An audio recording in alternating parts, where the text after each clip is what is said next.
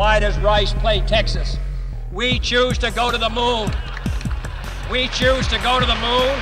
We choose to go to the moon in this decade and do the other things, not because they are easy, but because they are hard. I was always a dreamer. I always saw a life beyond the life that I had as a child. It was like a big flashing light. This is what you're supposed to do. Everybody poo-pooed the idea. Network said it couldn't be done. You're in that zone, and it's that out-of-body experience where it just, everything clicks. Sometimes you have those dark moments. I was so depressed when I got fired. I was so mad. People don't need to be afraid to fail. And again, that's where you learn. You shouldn't be afraid of adversity. You know, that is the thing that makes you strong. This is Jerry Levias. This is Jody Markel. This is Chi Yun. This is Dick Vitale, and you're listening to American Achievers. Welcome to American Achievers, the podcast that celebrates ambition, commitment to excellence, risk-taking, and tenacity on the road to success. I'm Keith Dunavant. Some of my guests are world famous. Some are rather obscure. Our weekly lineup includes entrepreneurs, athletes, military heroes, civic leaders, artists, and media figures. What they all have in common is a sense of undeniable purpose and an intriguing story that reflects the power of the American dream.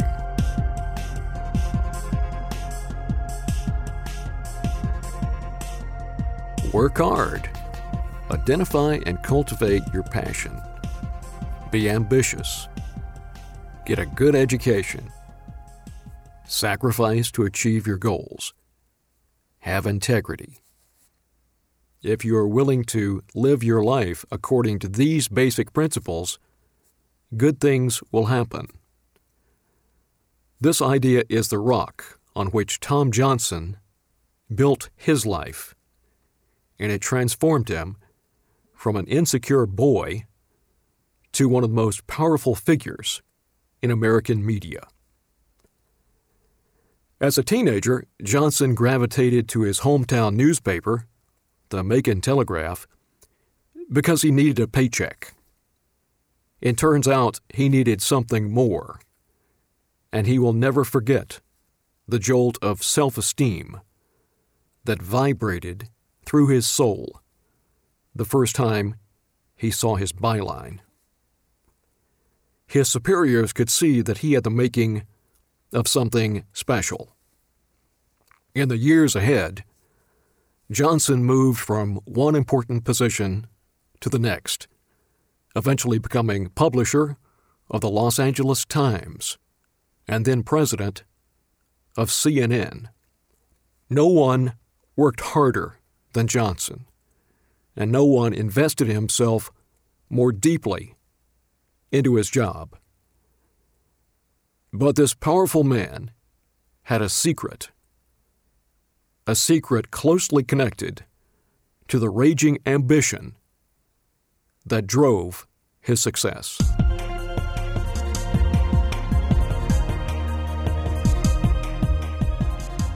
You grew up in Macon, Georgia.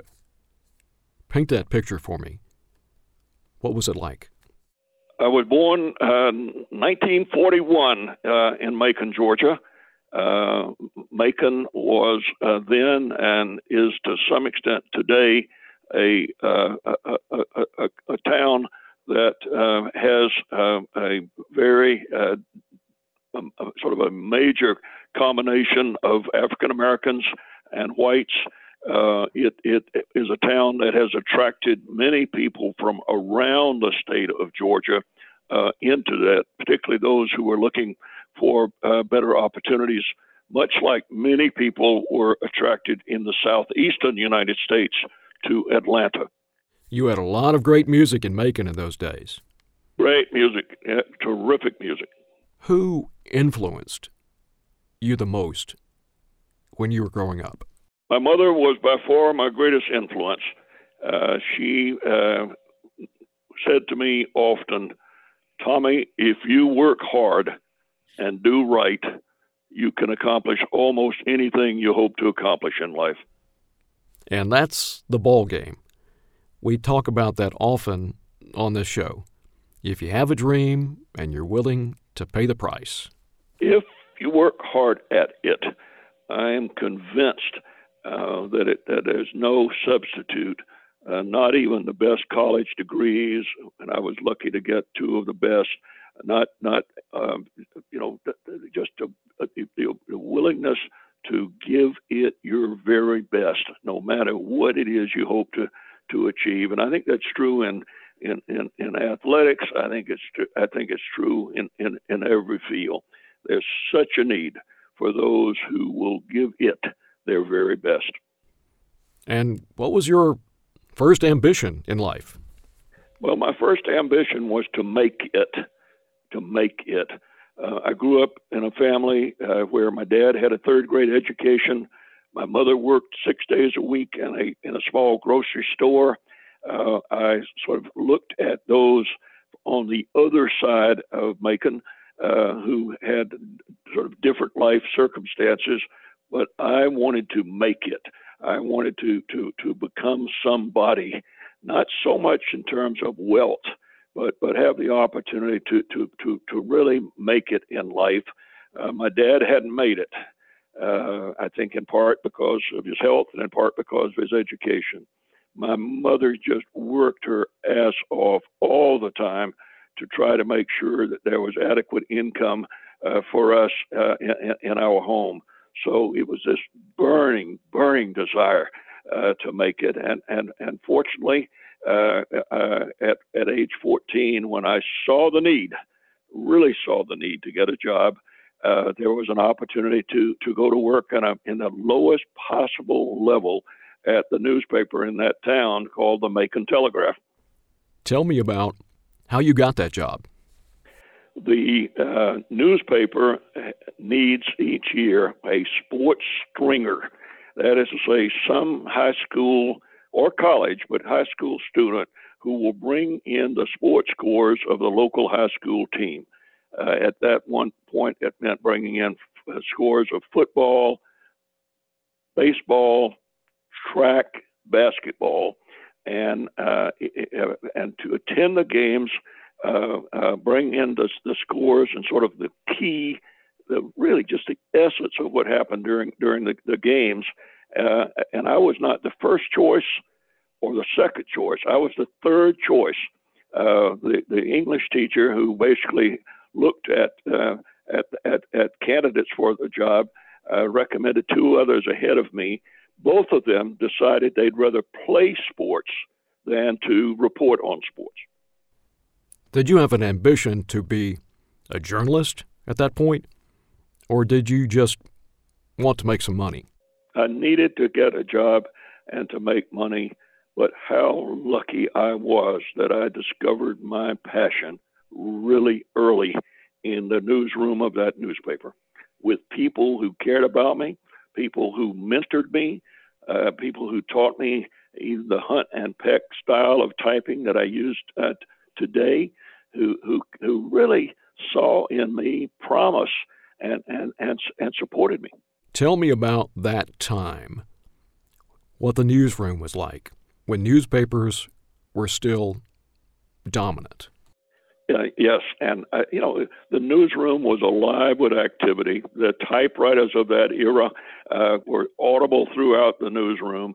The wire service tickers, AP, and then United Press, which later became United Press International, were sort of constantly 24/7, sort of providing national, state, international news.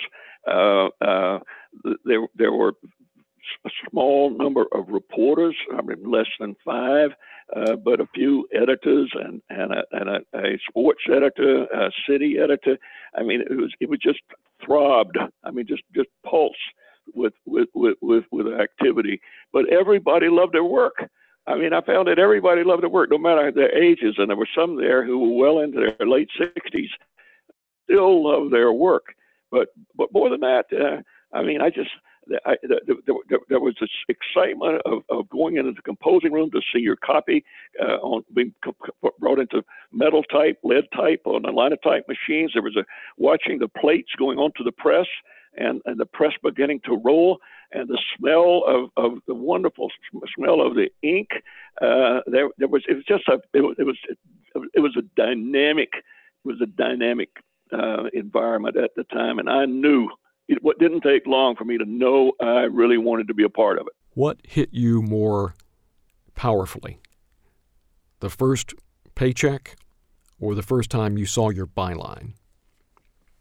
I was able to make 15 cents per column inch of anything that appeared in the paper, and I believe I got $7.50 per game.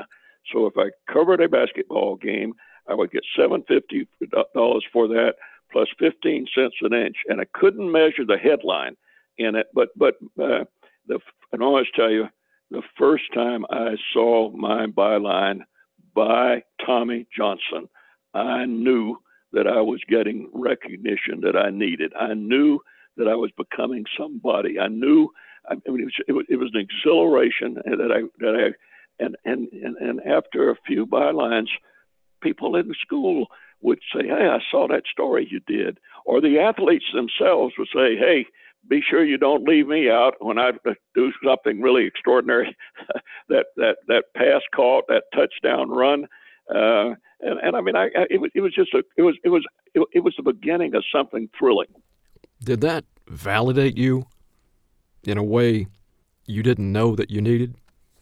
Very much so. I had been insecure. I felt a sense of an only child. I felt I really wasn't that much a part of the other side of town. But thankfully, I had built some close friends.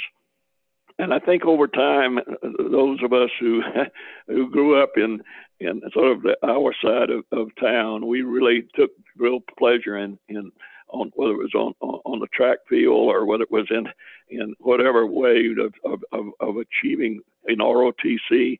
But we really developed sort of a close bonds that even exist to today. I've just attended my 60th high school reunion, and some of those bonds that were formed at 14, 15, 16 are still with me. Thanks for joining us on American Achievers. If you enjoy the podcast and would like to access our exclusive premium content, visit us at americanachievers.us or search for American Achievers at patreon.com. For a few bucks a month, you get to access our monthly email newsletter, the monthly American Achievers Extra audio program, and the quarterly Zoom show, American Achievers Green Room, where you get to interact with one of our accomplished and intriguing guests. For details, visit americanachievers.us and click on the Premium Membership button. Want to learn about my 8 books, including biographies of Paul Bear Bryant, Joe Montana, and Francis Gary Powers? Visit KeithDonovan.com or your favorite bookstore. My latest, Speed, The Life of a Test Pilot and the Birth of an American Icon. It's all about Bob Gilliland and the development of the super-secret SR-71 Blackbird spy plane. Now back to the program. What were some of the early lessons you learned at the Telegraph? Sam Glassman, the first sports editor, said, "If I can teach you only one thing, it's to get it right. Get it right." He said, whether it's the spelling of the high school quarterback's name or whether it's the score itself or the identification of and he was very big on spelling, but get it right. And that one has stayed with me all the way. The importance of accuracy. It matters. It mattered then. It matters now. After a while, they clearly saw some potential in you, and they helped you go to the University of Georgia. How did that happen? At one point, I was told by the managing editor, Jim Chapman, the publisher of the paper, wanted to see me. I went in and really was scared. And Mr. Anderson, Peyton Anderson, said, "Tommy, I've been told that you're one of the hardest workers that we've ever had here. What are your plans after high school?" And I said to him, "Well, Mr. Anderson, I really hope that I can go to college." I did not tell him that I had no money to do it. I did not tell him or ask him for money. I never have asked anybody. And he said, "Well, if you can get into the University of Georgia, I'll pay your way, tuition, and provided you continue to work for us." And so that led to my getting the opportunity to go to the University of Georgia to get a 4-year education there in journalism. But I also commuted back to Macon from Athens throughout that entire period of time.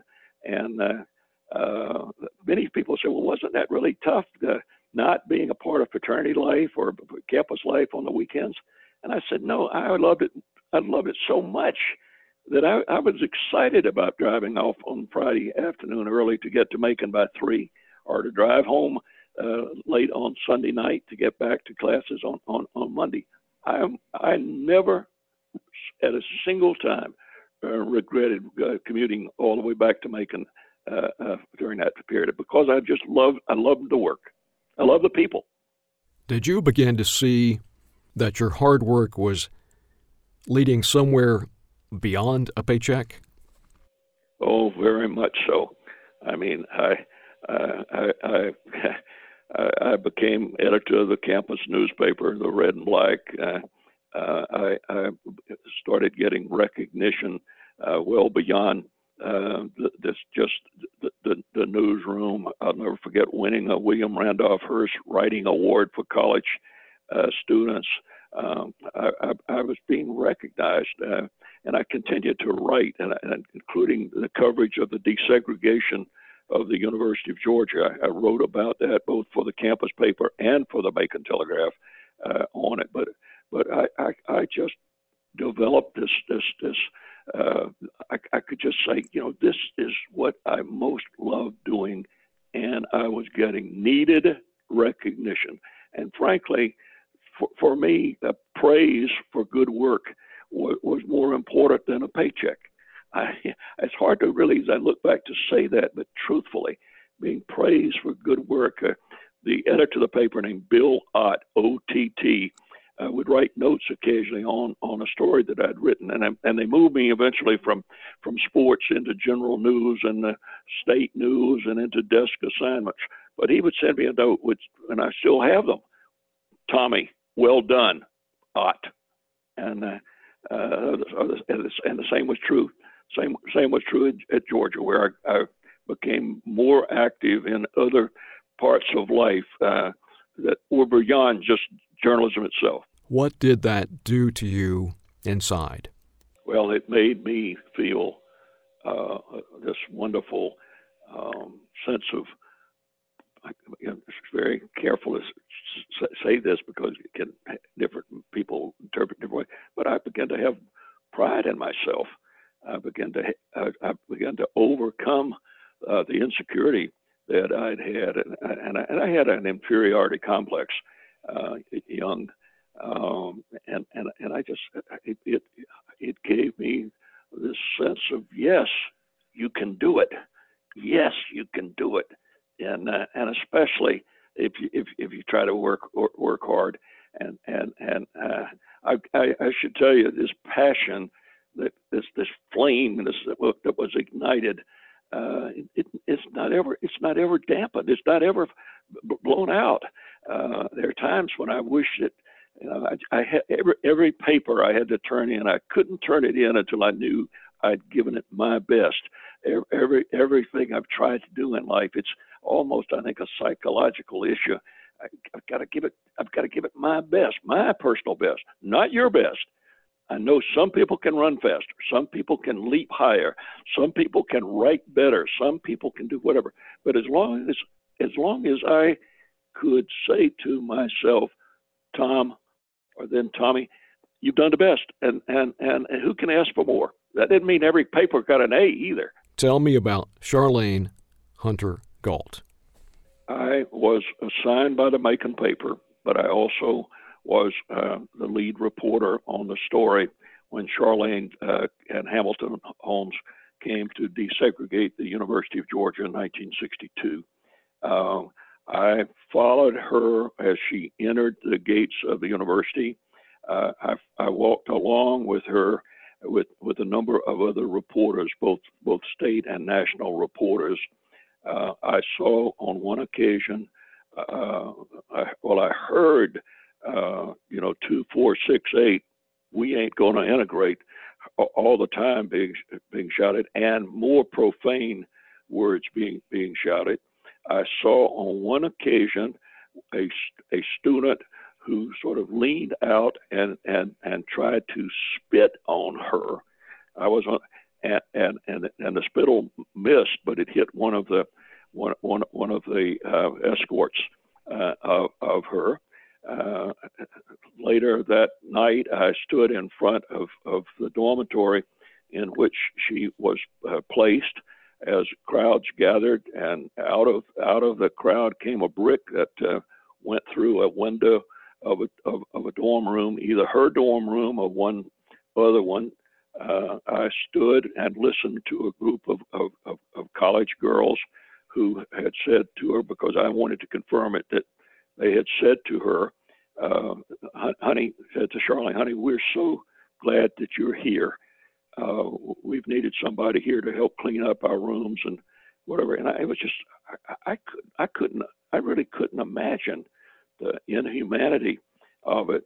But in any case, because I was a leader of the campus newspaper, I invited Charlayne to come down and work on the Red and Black, and she did for a while. But the saddest part of this story is that some of the people on the staff were not welcoming to her. Several were, and I think they became lifetime friends of hers. But even among some of the young journalists, there were some, they weren't hostile, they just weren't welcoming. How did that particular story and the larger civil rights movement, how did that affect you? It was really the first time that I was aware how we as a society, elements of our society, could mistreat people of another race. Even though I had grown up in a highly segregated Macon, I had gone to segregated grade schools and a segregated all white boys high school, Lanier High for boys.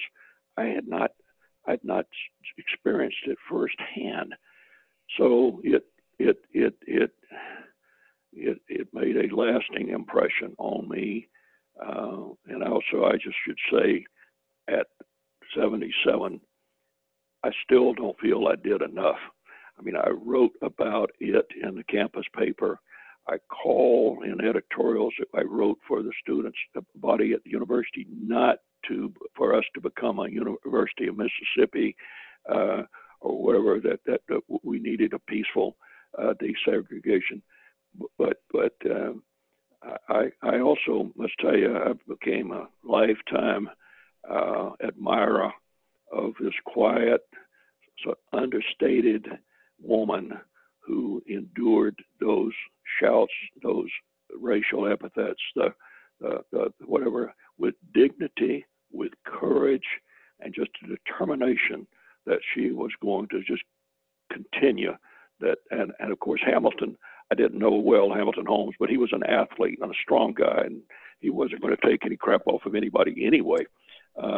But I've remained close to Charlayne, and it definitely was an awakening to a side of life that, for whatever reason, my awareness had not been as great before that. Soon you had the opportunity to go off to Harvard. How did that happen? All right, Peyton Addison is providing me with tuition to go to the University of Georgia.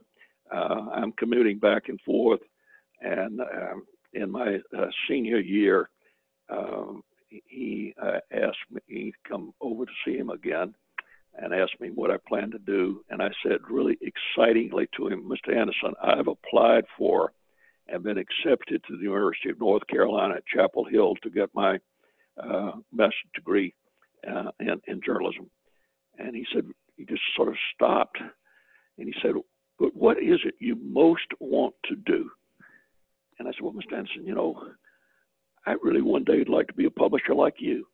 I mean, I don't even know quite why that came out, other than I had seen him pull into his private garage at the paper. I had seen his office.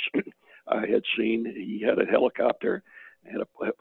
But my exact quote to him was, Mr. Anderson, one day I would like to be a publisher like you. And he said, in that case, you do not need a journalism degree. You need a business degree. And if you can get into Harvard Business School, I'll pay your way. Now, that's an extraordinary moment. Two extraordinary moments of kindness and belief in you. Amazing. And one of the reasons why I try to do as much as I can today for others and do it privately, without recognition, without a plaque on the wall, without a building being named, is because of what Peyton Anderson did for me. I mean, I was a nothing out of Columbus Road, but somebody who wanted to make it and was willing to give it his best. But Peyton had this sense that he saw the promise in me, in result mostly of the people that I had been working with. And after that, he sent me to Harvard Business School again, provided I would continue to work. And some of the great moments in my life were during those summers when it was so hot in Macon, the summer of '63, the summer of '64, the summer of '65, where I was out knocking on doors in towns around Macon, Fort Valley and Perry, and up in Forsyth and out in Milledgeville, knocking on doors, trying to sell a subscription or even sell a trial subscription. And I would guess I would get one sold for every 20 doors I knocked on. But Peyton said, if you're going to make it, you need to be able to do three things. You need to be able to sell, service, and collect. Sell, service, and collect. So my selling experience, well, on Saturdays I would go, and of course service means to make sure that they got their paper every day. Usually try to get their paper by 6 or 7 in the morning. That's another story. And then collect and to go by some of those same houses and collect for the paper. It taught me a tremendous lesson, because in some of the most affluent neighborhoods, I couldn't get the money, or I would be told to come back, or wouldn't even answer the door. But in some of the most low-income parts of Macon, an area called Unionville, I can tell you, I think I was paid every Saturday on it. But the service was interesting too, because I would get up at 2 o'clock in the morning, go and pick up the newspapers in a little white Macon Telegraph van, take the papers out to a substation where I would roll them up, put a rubber band around them, and have a route book where I think I had at one point like 30 carriers, and there was never a morning when 1 or 2 carriers didn't show up. They were sick, they were delayed, whatever. So with that van and I tried to throw the papers as close to the front porch as I could throw it, often missing, often stopping to get out to take the paper and put it up on the porch, often being scared to death about the dogs on it. But it taught me the importance of selling. You've got to sell it. No matter what it is, you've got to sell it. 2, you've got to service it and make sure that they're getting it. And finally, you've got to collect for it. And I thought about it. They didn't teach me that in Harvard Business School. They didn't teach me that in 2 years of Harvard Business School, but Peyton Anderson taught me. In selling, you're told no a lot. What did you learn about persevering in the face of rejection?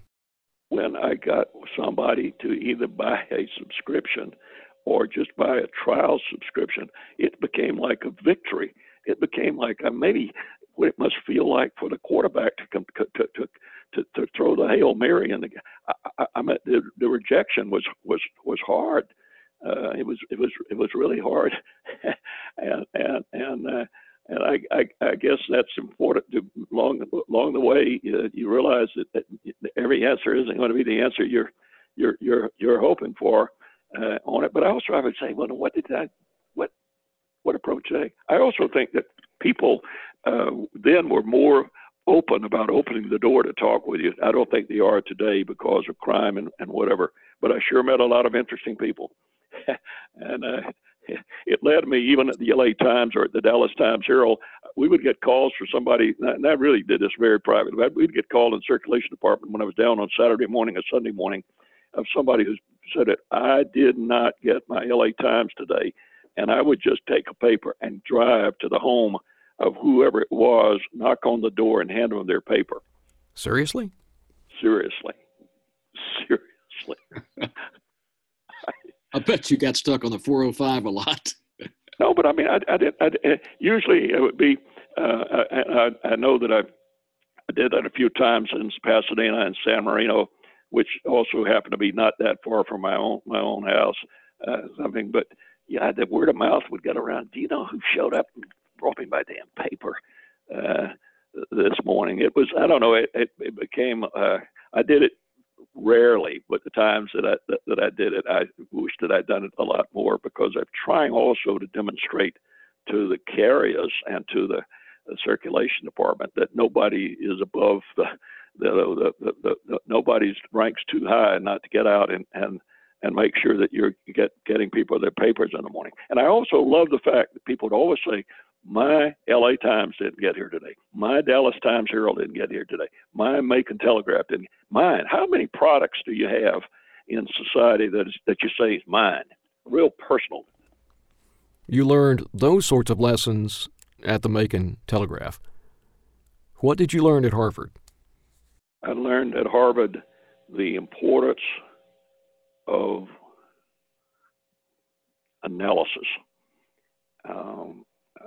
I mean, the case method I found to be so intimidating, it was unreal, because I never knew in what classes I would be asked to start the case. And in some days, we would go for several days, never be asked to start a case, sometimes weeks. But then there would be occasions, believe it or not, where you'd have two cases and you would present your analysis of the case, and then you would be shredded by the other members of the class and by the instructor.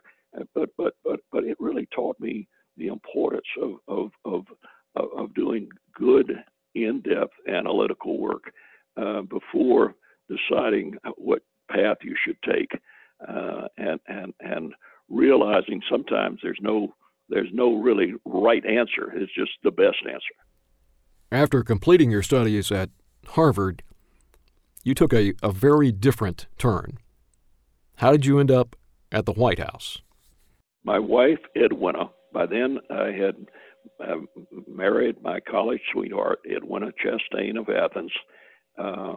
She had read an article in the New York Times that was actually brought to her by another spouse that shared the New York Times.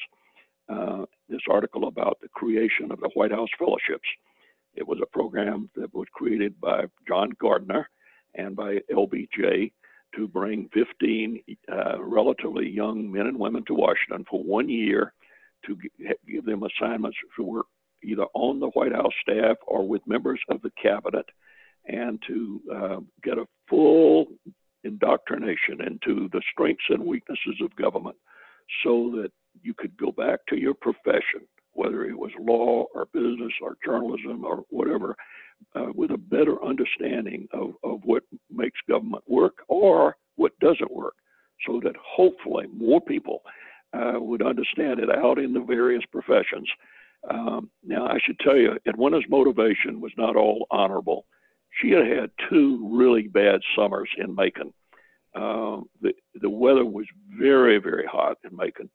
There was a paper mill in Macon that was emitting the sulfuric odor of rotten eggs almost. And she was not looking forward to my returning to Macon in the fall of 1965 after we completed Harvard Business School.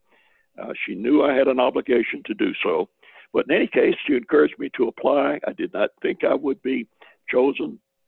I went through a regional panel in Atlanta where I'm told that I was not first, second, or third on in the priorities. I was either third or fourth, recommended to a national panel headed by David Rockefeller. But somehow, some way, I was chosen, and that led to us going to work, in my case, with Bill Moyers, the then press secretary to President Johnson, for a year in the White House, where he and President Johnson gave me every imaginable opportunity for a young man at age 23 to participate in particularly in the.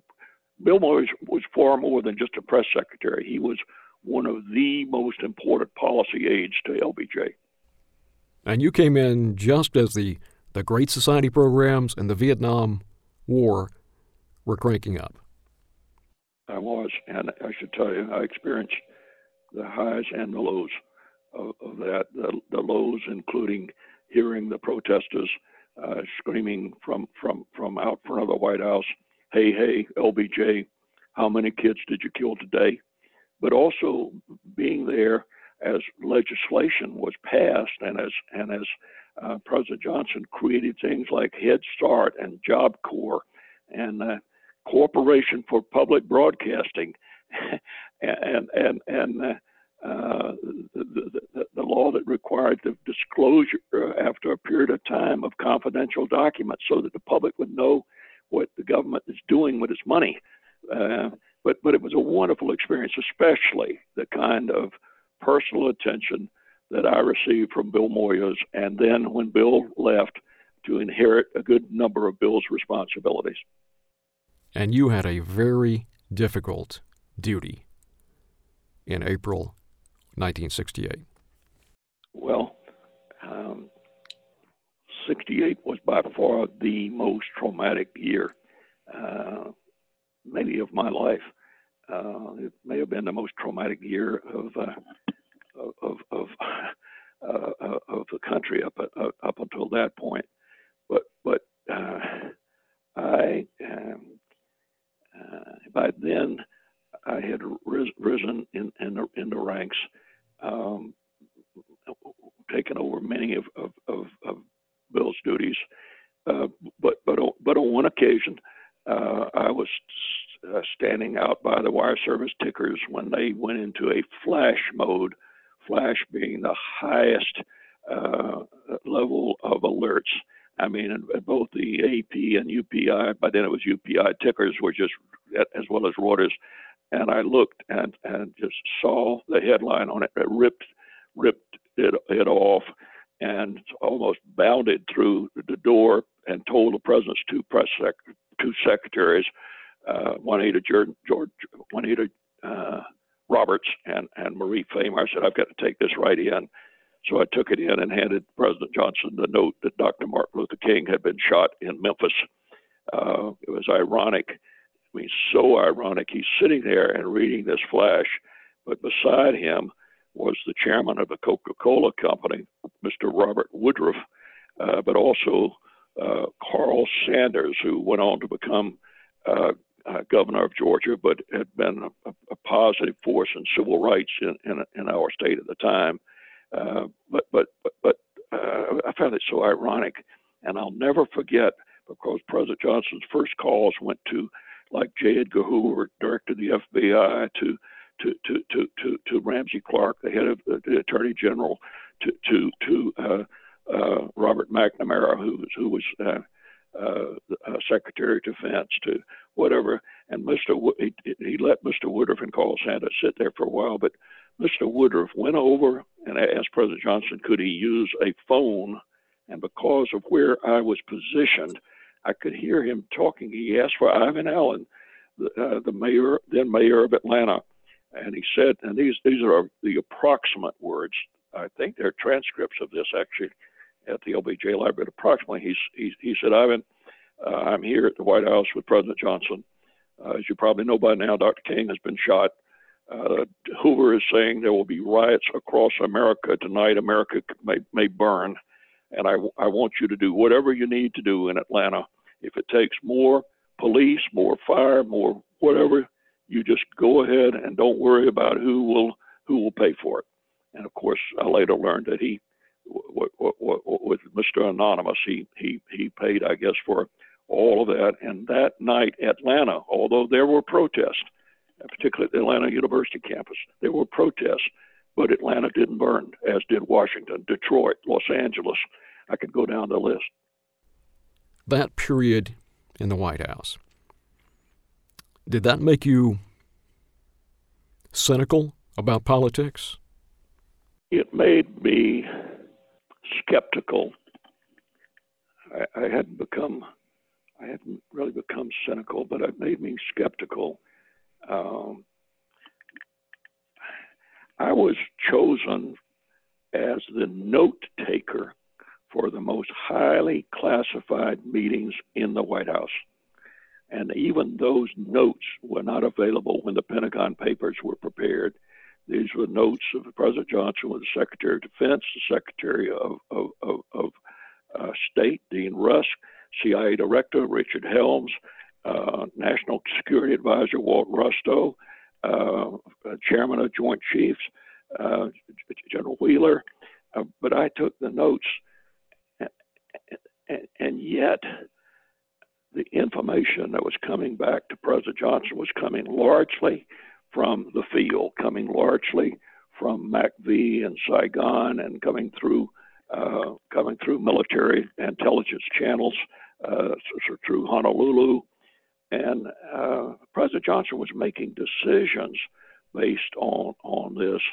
And I must tell you, most of the time, it was the body counts of the number of Viet Cong and the number of North Vietnamese that have been killed are 50, and there have been 3 Americans lost. Or the body counts of in this action, there were 700 Viet Cong and 23 Americans. But I saw that number. It came on up to where we were losing 400 a week. 400 a week. And Secretary McNamara and General Wheeler, good men of really good intentions, I think, continued to press President Johnson for more troops. And it's when I started there, and the last request, we had gotten up to 500,000 men and women, including many that I had been in ROTC with at University of Georgia at Lanier High for boys. It got up to 500,000, and then General Westmoreland asked for 200,000 more. He wanted to bring the levels to 700,000. There was a belief on the part of Secretary McNamara and others that if we just added more troops, more aircraft, more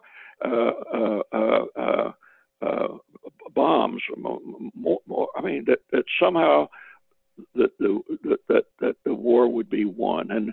And there were people like General Westmoreland would come back and say there's light at the end of the tunnel. Now, but the reporters are reporting from David Halberstam and Neil Sheehan and people and Peter Arnett and others that I was knowing, UPI people. They were reporting that is not the case. That America is not winning this war. This whole idea of that, and it just seemed like it just more and more and more. And what there was is more loss of life, more just dramatic defeats in a way, not military defeats, even Tet, where the North Vietnamese and Viet Cong attacked almost every city.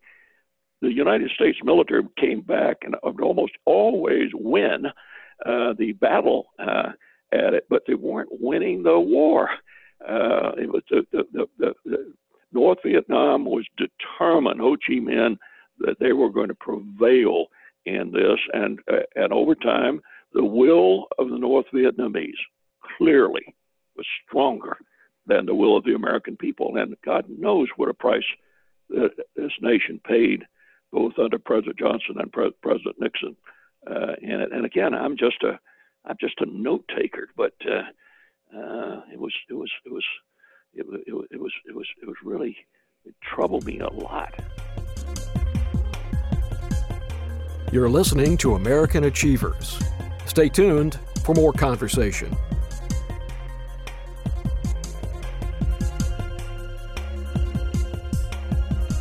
Tell me about what was called the Johnson treatment.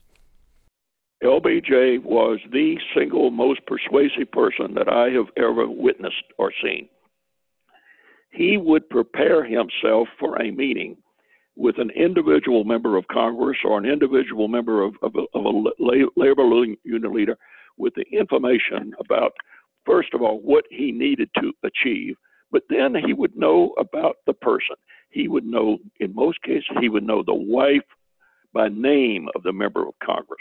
He would have presidential cufflinks or presidential pens or signed photo for them to take home to their wives or their children. He would sometimes even pick up the phone and call the wife or the son of a person he was meeting with.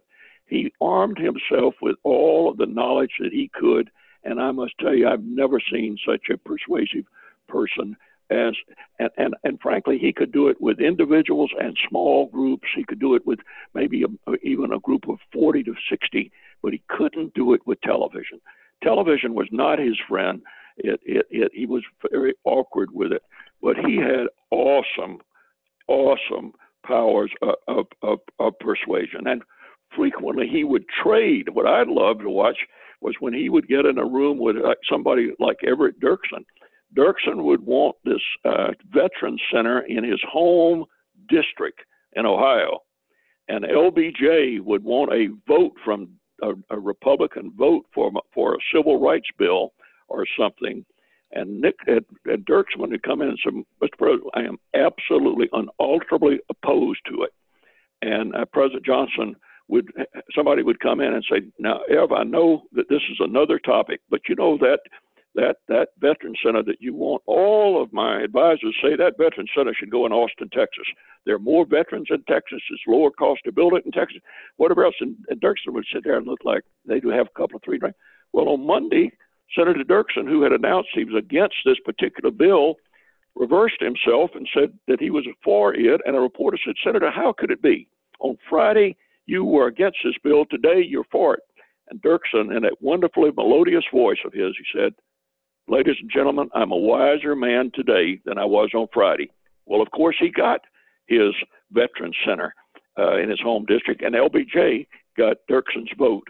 And so he would use 2 or 3 scotch and sodas with them at night. He would use taking them on Air Force One to various places. His persuasive abilities were just mind-boggling.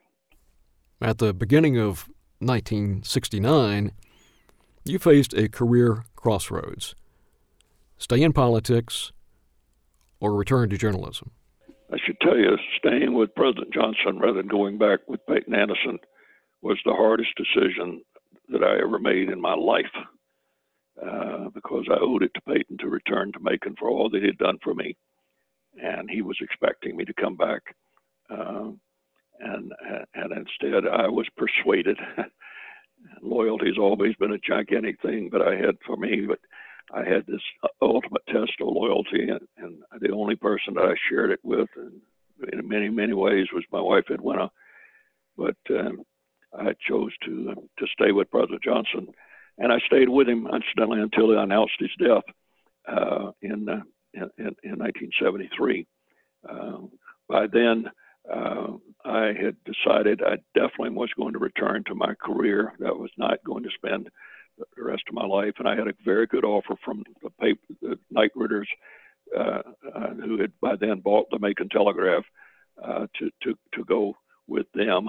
And but by then also I had met Otis Chandler, who had the legendary owner of the Los Angeles Times and the Times Mirror Company that bought the television station from President Johnson. And Otis gave me a very specific path that if I would stay in Austin for a period of time and run the television station there at KTBC, then after the license was approved, he would move me to Dallas as the editor of the paper in Dallas. If that worked out, he would make me publisher of that paper, and if that worked out, he would consider bringing me to Los Angeles as a president of the Los Angeles Times. And if that worked out, but he was really clear that I would be his successor as a publisher of the LA Times. Now, the fact that this man Otis Chandler, had thought this through, and he had cleared it with his board, including some conservatives on that board, but laid out a path for me, and each path had some high hurdles. If it worked out when I was in Austin running that TV station for Otis Chandler and the Chandlers and Times Mirror, I would be brought to Dallas as editor. If I did well as the editor of the paper in Dallas, and Time Magazine named us one of the 5 outstanding papers in America, and in the South. And then I was promoted to publisher and chief executive officer of the Dallas paper. And then after that, he came down and he said, okay, you've been in this for 2 years. I want you and Edwina to come to Los Angeles as president of the LA Times. And again, if you do as I think you will, as well as I expect, you will be my successor. And 2 years later, to the astonishment, I think, of the media world, and especially the more, that he had brought out of Texas this young guy, and then in that 1980, maybe the publisher and chief executive officer of the LA Times, the first non-Chandler.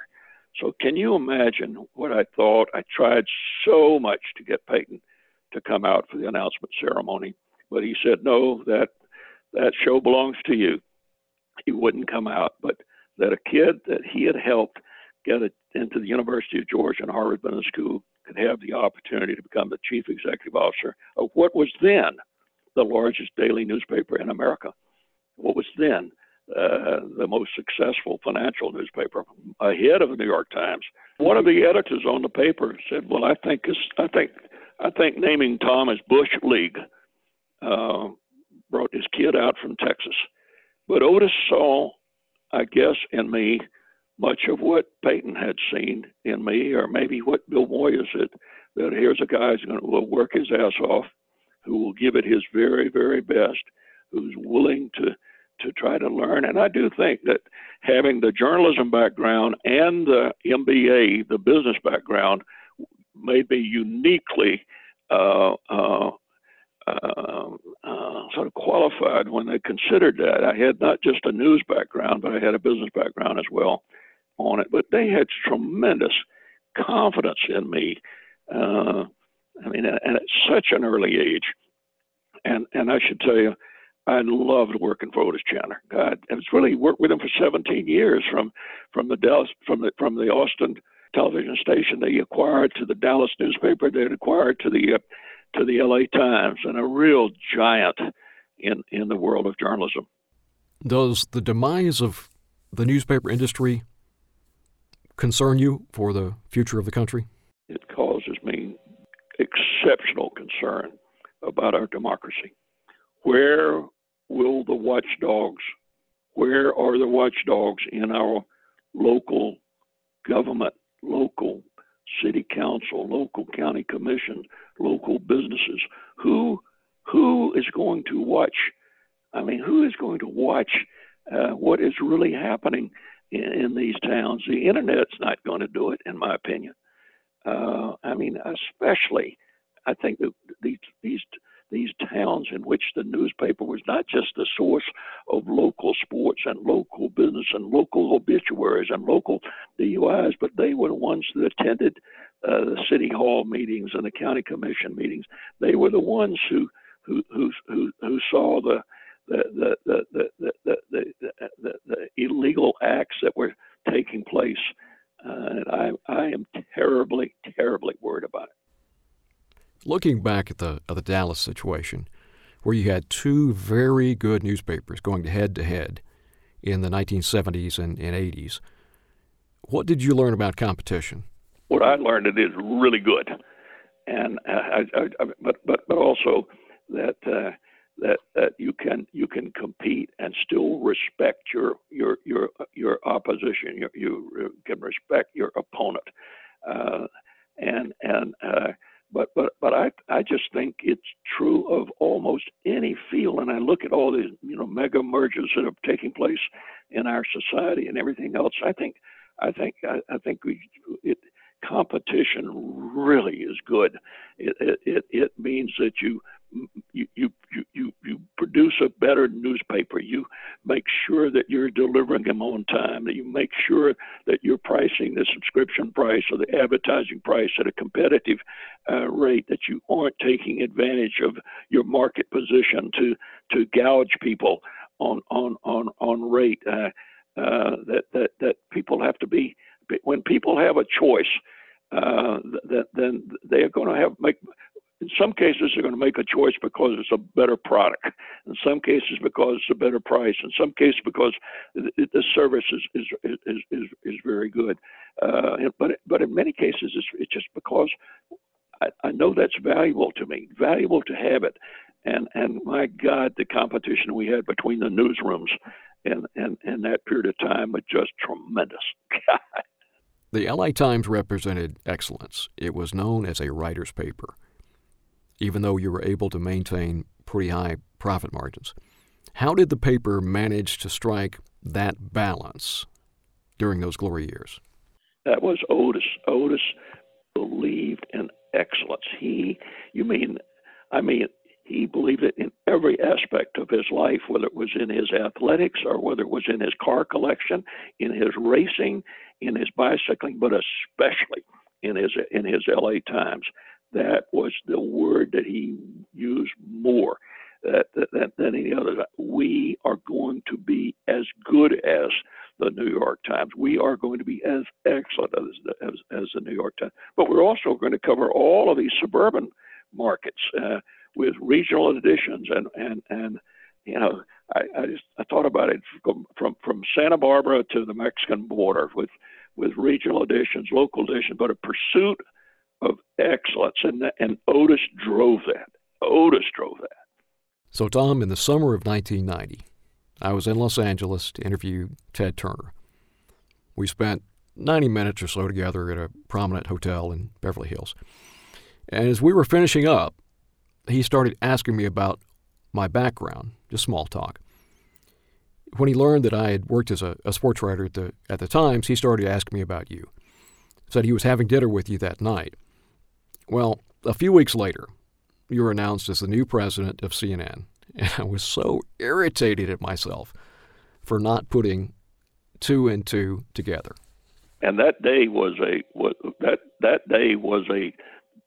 probably maybe the most decisive day. And as I now learned from you, I also learned from Bob Scheer and Narda Aquino that he somewhere ran into them. And he was asking everybody they could who worked at the Times, to tell him about me. And thank God I got some good references from you and from Narda and I guess some others. And of course that decision in itself too was and to work for Ted, who had the passion that Otis had. They had the passion for. I said to Ted, Ted, what is it that you want the next president of CNN to do?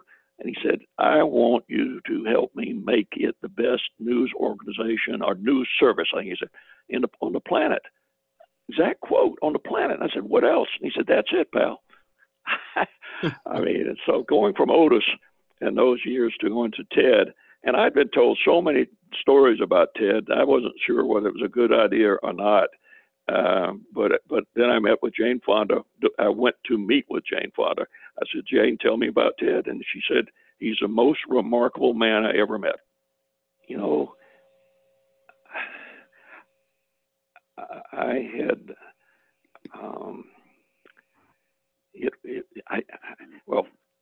two things. The right-wing members of the Chandler family, including a couple who were members of the John Birch Society, had decided as it approached 1990 in that the LA Times was too liberal, and that our profit margins of, I think, 26% did not compare favorably with the Gannett profit margins of about 40%. But I was under tremendous pressure, and even Archbishop Mahoney, who later became Cardinal Mahoney, had written a note to the then president or chairman of Times Mirror, Robert Abura, about the very liberal LA Times, and at different board meetings at other times, I would get some of the Chandlers, like Harrison Chandler or Bruce Chandler, or some of them, Dan Frost, who was married to Otis's sister, to sort of stick it to me. And then on one occasion, the chairman of Southern California Edison, Howard Allen, took me to lunch at the California Club, and he said, "Tom, unless you start running the Times the way the Chandlers want it run, you're going to be out." That was the exact quote. "Tom, unless you start running the Times the way the Chandlers want it run, you're going to be out." And I said, "Well, Howard," and I'd become a friend of Howard Allen. I said, "Howard, you need to convey back to them that I will continue to run the LA Times the way that Otis Chandler and I agreed that it would be run, that Otis brought me here, and I have run this paper. I've been extraordinarily loyal to the vision that Otis had for the Times. I will not fire Tony Day, the editor of the editorial page that I've been ordered to fire. I will not try to get Paul Conrad, the cartoonist of the LA Times, to be somewhat more, not quite as harsh on some of the cartoons that offended the Archbishop and offended some of the business leaders." And I said, we have really built a spectacular paper here, and it continues. Well, it wasn't long after that, just in a matter of a couple of weeks, when I was summoned to the office of the then chairman of the company, Robert Abura, who said, "Tom, I'm going to make a change, and I'm going to replace you as publisher, and I'm going to name you," and he gave me a whole bunch of other titles: chairman of the newspaper group, chairman of the marketing group, chairman of the, I forget whatever else groups I was going to be.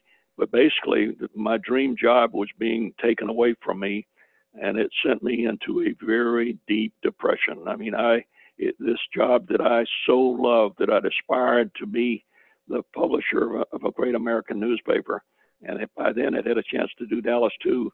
But when they ripped that out of me, I just went into a depression so deep that I seriously considered suicide.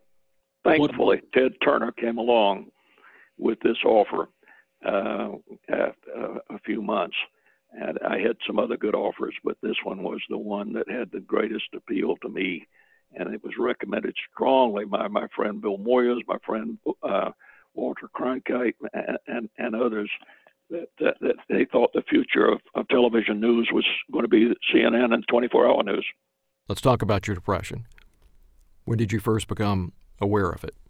My wife believes that I had shown evidence of it earlier, and I think that is true. But until I was removed as publisher of the Times, I had not been in a serious depression.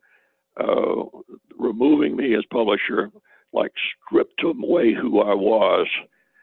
It stripped away my almost it took a while for me to realize I was much more than just a publisher. But I retreated to wanting to be in a dark room by myself. There were times when my assistant, Joan Klunder, would change my calendar some so that I would sort of just take a nap under my desk, or sort of recharge my, I think it's almost like a battery that goes down to and you need to recharge your battery on your cell phone or something. But I had not seen a psychiatrist at that point, but my wife saw just how severe it was. I was retreating from activities. I was retreating from people. I was trying my best to keep up a good front at work. I'm really trying to I didn't want to get out of bed in the morning. I had suicidal thoughts that I'm sort of worthless. I've lost what I worked to build in my life. And it was only after she forced me to go to a psychiatrist at UCLA who quickly said to me, Mr. Johnson, you have chronic depression. And he placed me on the first of what were maybe 5 different medications, including Prozac, but the first ones didn't work. I guess the first one was lithium. They would leave me with a very dry mouth, almost like cotton in my mouth. I couldn't speak at public events very well. But anyway, I did not start getting a real lift out of that deep darkness. I felt like I was down in a dark well, sort of trying to claw myself up and out of it. But it was only after moving to Atlanta, accepting the job with Ted, finding a new psychiatrist with a new medication, a doctor named Dr. Charles Nemiroff, who's now at the University of Texas Dell School in Austin. But he identified, he did another diagnosis and started me on a new medication. And I think a combination of a wonderful new opportunity with Ted and the new meds, and we progressively have discovered new medications that work much more effectively.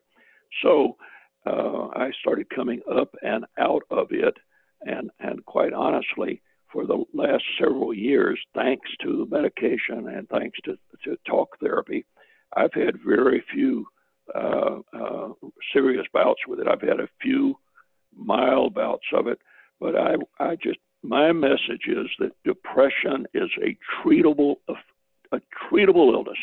Depression is a treatable illness, and with the right diagnosis and treatment, you can come up and out of it in most cases. Perhaps not all, but in most cases.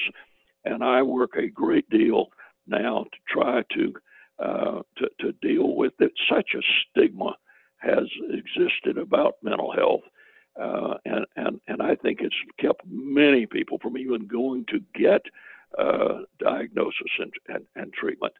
So it's one of my major missions in life now is to work in the field, and I'm so almost grateful that I had the kind of doctors and support that I did, because I know I wouldn't be here today without it. You did something pretty gutsy. You broke the news to Ted before he hired you, right? I did. On what I thought was on the evening that we were to make the deal. Now, Ted was so preoccupied with Jane, but the 4 of us went to dinner. My wife, Edwina, Jane Fonda, Ted Turner, and myself. And my words, as I recall them clearly, I said, Ted, before you hire me, you need to know that I battle depression. Now, the words he said back to me that he does not remember, his words he said back to me went, hell, pal, let me tell you about me. And we bonded. In fact, for the longest time, both of us, Dr. Nemiroff was then at Emory, and he was our counselor. And I've seen some of Ted's most brilliant ideas come when he was at sort of the top. I mean, some call that manic depressive. I don't know, but I also opened up with 3 old friends of mine Art Buchwald, Mike Wallace, and Bill Styron. I'd gotten to know them earlier in life. I knew that all three had battled serious depression. So I opened up first with Art, and then with Mike, and I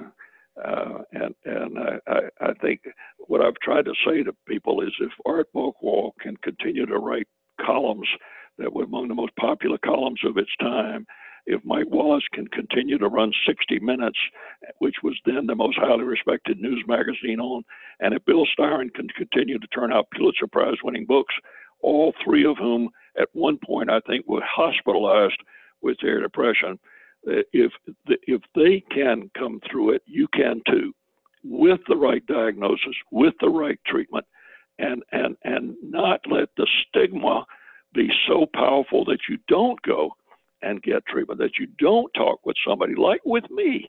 If you need to come and talk with somebody in total secret about your depression, you're afraid to go and talk to your doctor, your wife, your boss, come and talk with me. I will be delighted. Anybody who wants to come and talk with me, I'll see them, or by phone or whatever. Did getting the job with Ted, did that make it easier to deal with your depression? Yes, much more so. Because I had really by then decided that I was a failure. A failure? Let's take a step back.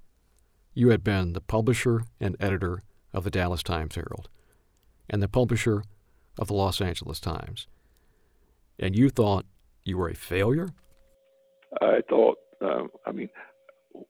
I mistakenly had concluded that I was publisher of the Los Angeles Times. What I didn't realize was that I also am a father, a husband. I'm a good friend to other people. I am a person who can get stuff done.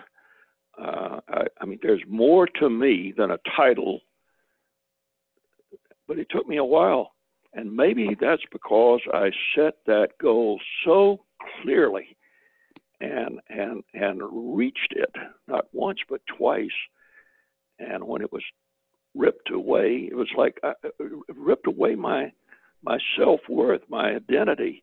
And I really tell people that, particularly people who may be losing their jobs for any different reasons, do not identify your self-worth by a job. And I really had that was a big mistake in my life, solely identifying myself that way. I learned I'm a lot more than that. I'm a good person in most ways, and I can help others because of my own experience. But it took me a while to learn that. Have you ever considered the irony that this jolt of self-esteem that you got as a young man, which you desperately needed from that byline, from that paycheck, that in the end, this made you vulnerable to this? There's no question that it did. There's no question that it did. And there's another warning that I have for everybody in life. Do not become a workaholic as I did. I became a workaholic, the guy that was there first in the morning, the one that was usually out of the office last at night. I was the one that put my career ahead of my own two young, wonderful children. I was not a good daddy. I was out the door frequently before they had their breakfast. I was home too often after they had gone to bed at night. I was driven. And when I say I was driven toward making it, it wasn't making it just for money. It was making it because I wanted to become somebody. I wanted to provide for my mother. I wanted to provide then for my wife. I then wanted to provide for my children. And then I wanted to provide for for others. It was like, I know that a profound part of this is my dad, who never made it and was a really sort of happy-go-lucky guy that everybody loved, but he never worked really, except when he would periodically do sort of part-time work. His health was not good. He consumed Maxwell House black coffee around the clock and consumed Lucky Strikes around the clock. But I also know that I was trying to be something different from my dad. And how do you strike that balance between wanting to achieve and all of the great things that can come out of aspiration and needing it as a form of validation? I don't know. I mean, I keep saying to those in every situation, do not become a workaholic like I did. Make time for play.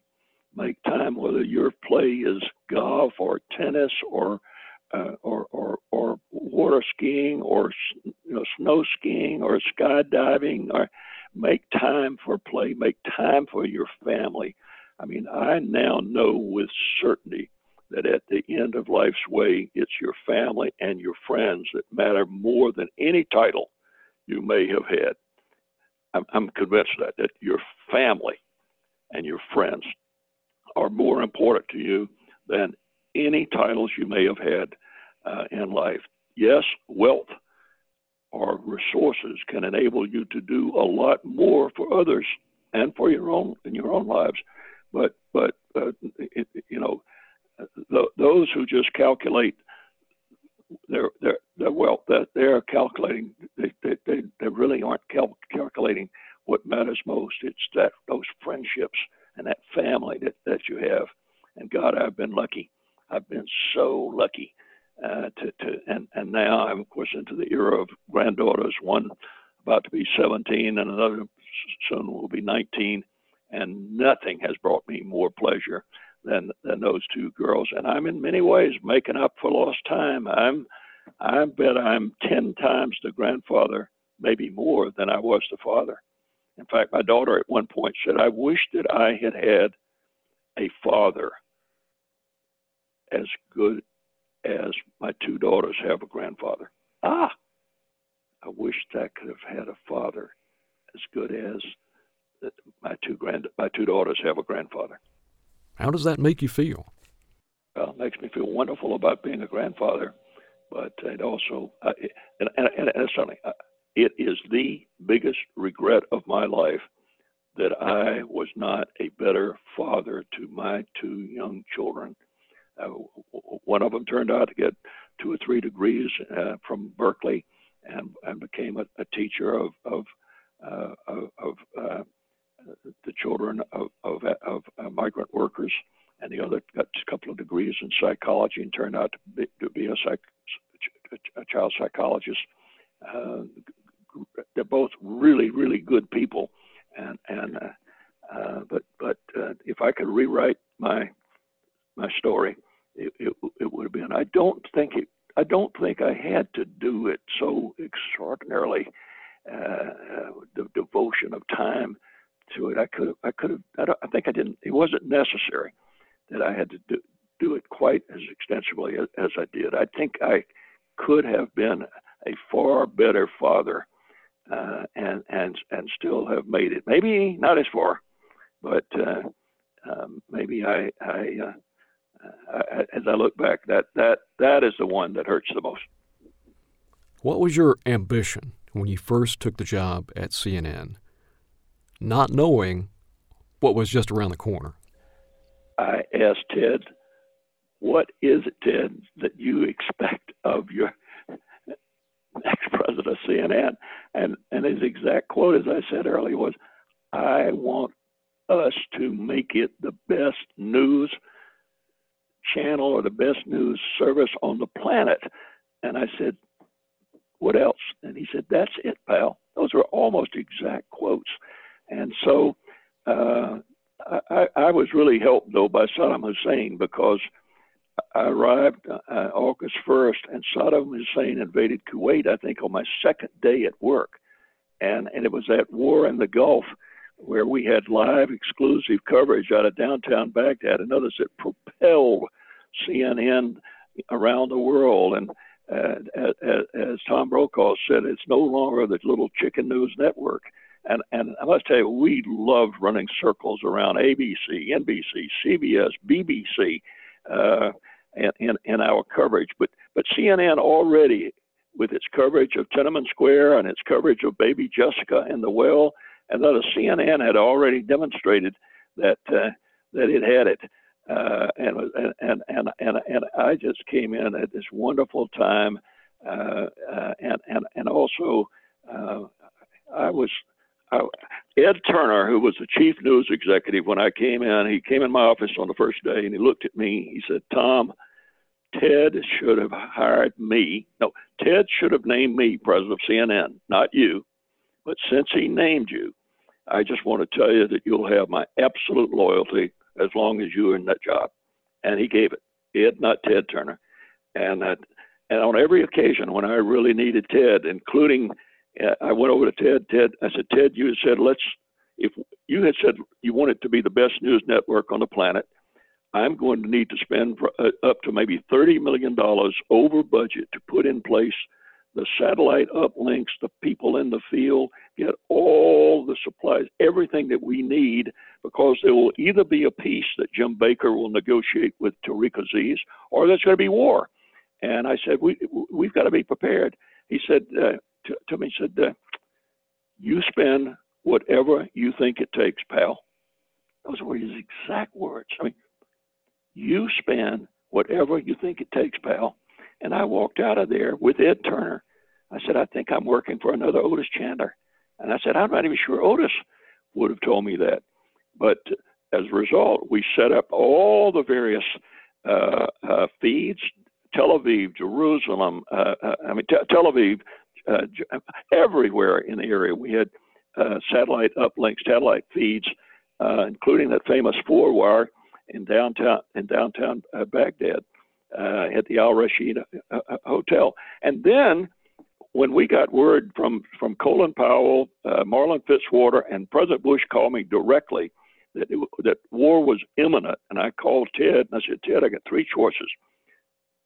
We have 3 choices. I can move our people out of Baghdad back to Amman until the war is over.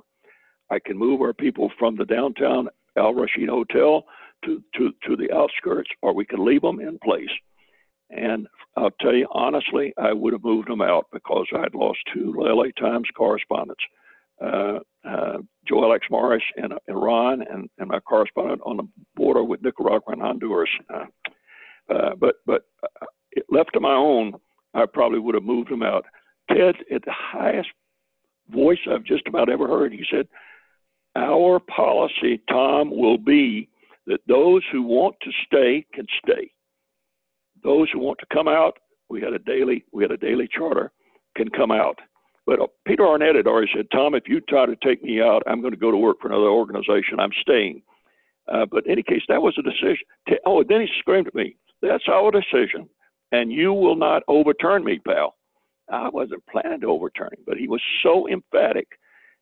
So, most everybody stayed, and the bombs came down within 100 yards or so of the Al Rashid Hotel.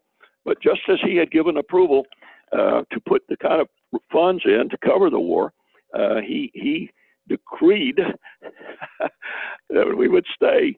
And he said, "I also will take off of your conscience and put on my conscience the responsibility of those who may die." He said, "I know you lost 2 people when you worked the LA Times." I told him a lot about that. Really bothered me. But I'll take it off your conscience, put it on mine. And I went to sleep that night instead of thinking that the next morning, Peter Arnett and John Holloman and Robert Wiener and Bernie Shaw wouldn't be there. What did you learn from Ted about the importance of risk-taking?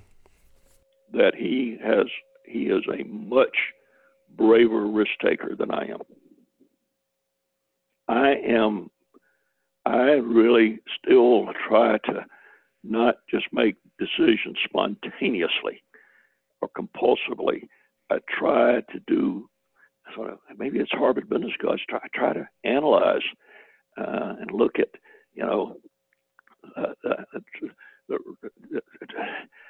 but Ted is a far more. Ted is such an original thinker. I mean, I don't know what he was like in an Aristotle or Plato or some of those greats of yesteryear, but these thoughts would come out of Ted, like, everything he did, he created. Later, he bought things, but he created CNN. There wasn't anything even approximating CNN. And even before he left, there wasn't an airport channel. There's an airport channel in every airport in the world, just about. I love to see that. But at times he would have ideas like he said, Tom, we're going to have blimps. I said, what do we going to have blimps, Ted? He said, blimps. We're going to get blimps. We're going to put cameras on the blimps. The blimps can stay on position longer than helicopters. Blimps. And he started going all this thing. And one of them, he said, well, then we could go over Augusta National. And we go. I said, hold it, Ted. We couldn't get rights to shoot from a blimp Augusta National. And CBS has the rights to. But anyway, there came a time when I didn't do it. There are times when I think I should have bought maybe 10 blimps or leased them. And today we have drones. Today, in a way, what Ted Turner envisioned 25 years ago, we have drones that can go up and with cameras can get into locations for fires and floods and hurricanes and disasters and everything. And CNN today has a whole team of drone pilots and drones. CNN's coverage of the Gulf War, especially that first night, did you understand how transformative it was for the American public? No, I did not appreciate it until sometime during the night, several hours. I looked up at all of our monitors. We had monitors of ABC, NBC, CBS, BBC, PBS. We had all of the, but we had the local stations in Atlanta. All the locals, every single channel was showing the live coverage of CNN. We had given them permission. They asked for permission to use our live coverage for a period of time. And that's when I realized, my God, has that ever happened before, even in any stretch of my news life? It probably would have happened at the Kennedy assassination, or if there had been live cameras for for Pearl Harbor. But no, that's when I saw the enormity of the impact of CNN. Some months later, I came to Atlanta to do a feature on you, and an image sticks with me all these years later. Your staff kept bringing in little scraps of paper, which became a pile on your desk. Each little scrap containing another station somewhere around the world that had just picked up CNN's feed, which was suddenly worth stealing. That's right. That's right. Well, they reminded me also that in the earliest days when I wasn't there at CNN, that Ed Turner and some of the team at the time, Bert Reinhardt and some of the others, would, without any approval, steal from the local stations. So it was like turnabout is fair play. But yes, I had to call Ted though. I said, Ted, what do I do? Do we let all of these stations use our coverage? And he said yes, for a while.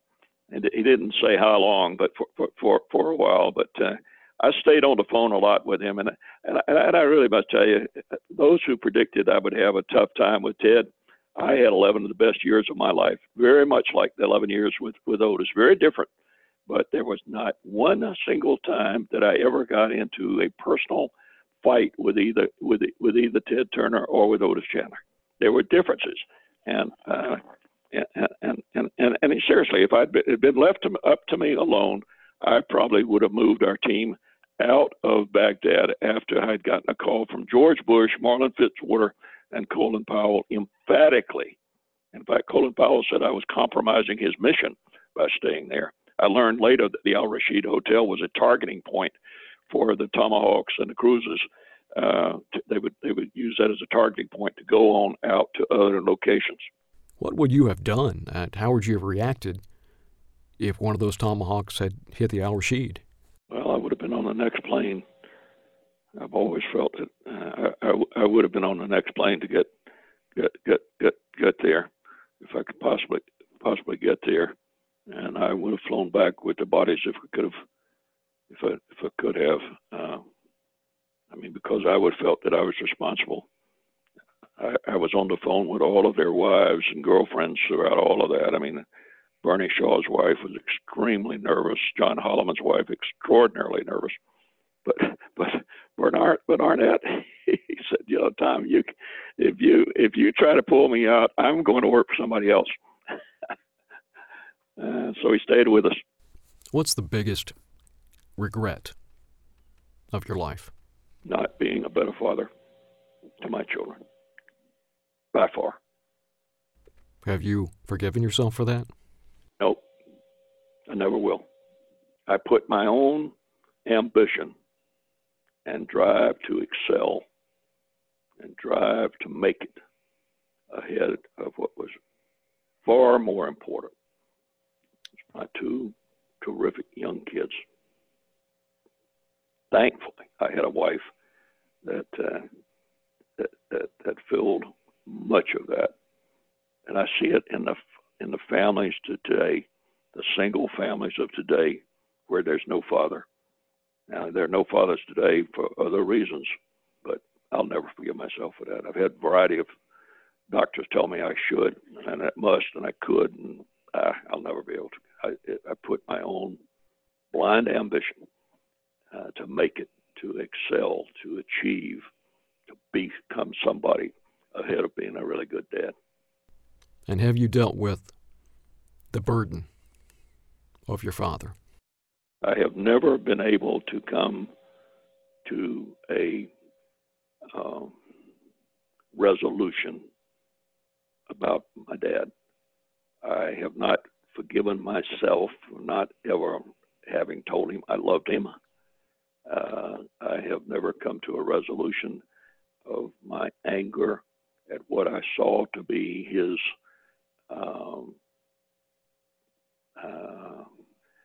carefree approach to life. I haven't forgiven him for not carrying his share of the load when it looked like my mother was carrying 95% of the load. But, he wasn't an alcoholic. He wasn't a philanderer. He wasn't and I was unnecessarily hard on him. And I am still trying to come to grips with that, but I haven't yet. If you had an opportunity to go back and spend 5 minutes with that teenage boy was just starting to believe in himself and see the possibilities in his future, what would you tell him? Be sure not to neglect the most important part of your life. That's your family. Tom, we sure appreciate your time. Well, I thank you. You've dug a lot out of me that I've never gone into before. Thanks to Elaine McGivney and all the good folks at Boutwell Studios for all the TLC required to bring this podcast to life, and audio engineers Joe Beeman and Jonathan W. Hickman. Remember, everyone has a special talent. You just need to identify it, cultivate it, and be willing to pay the price. You too can become an American achiever.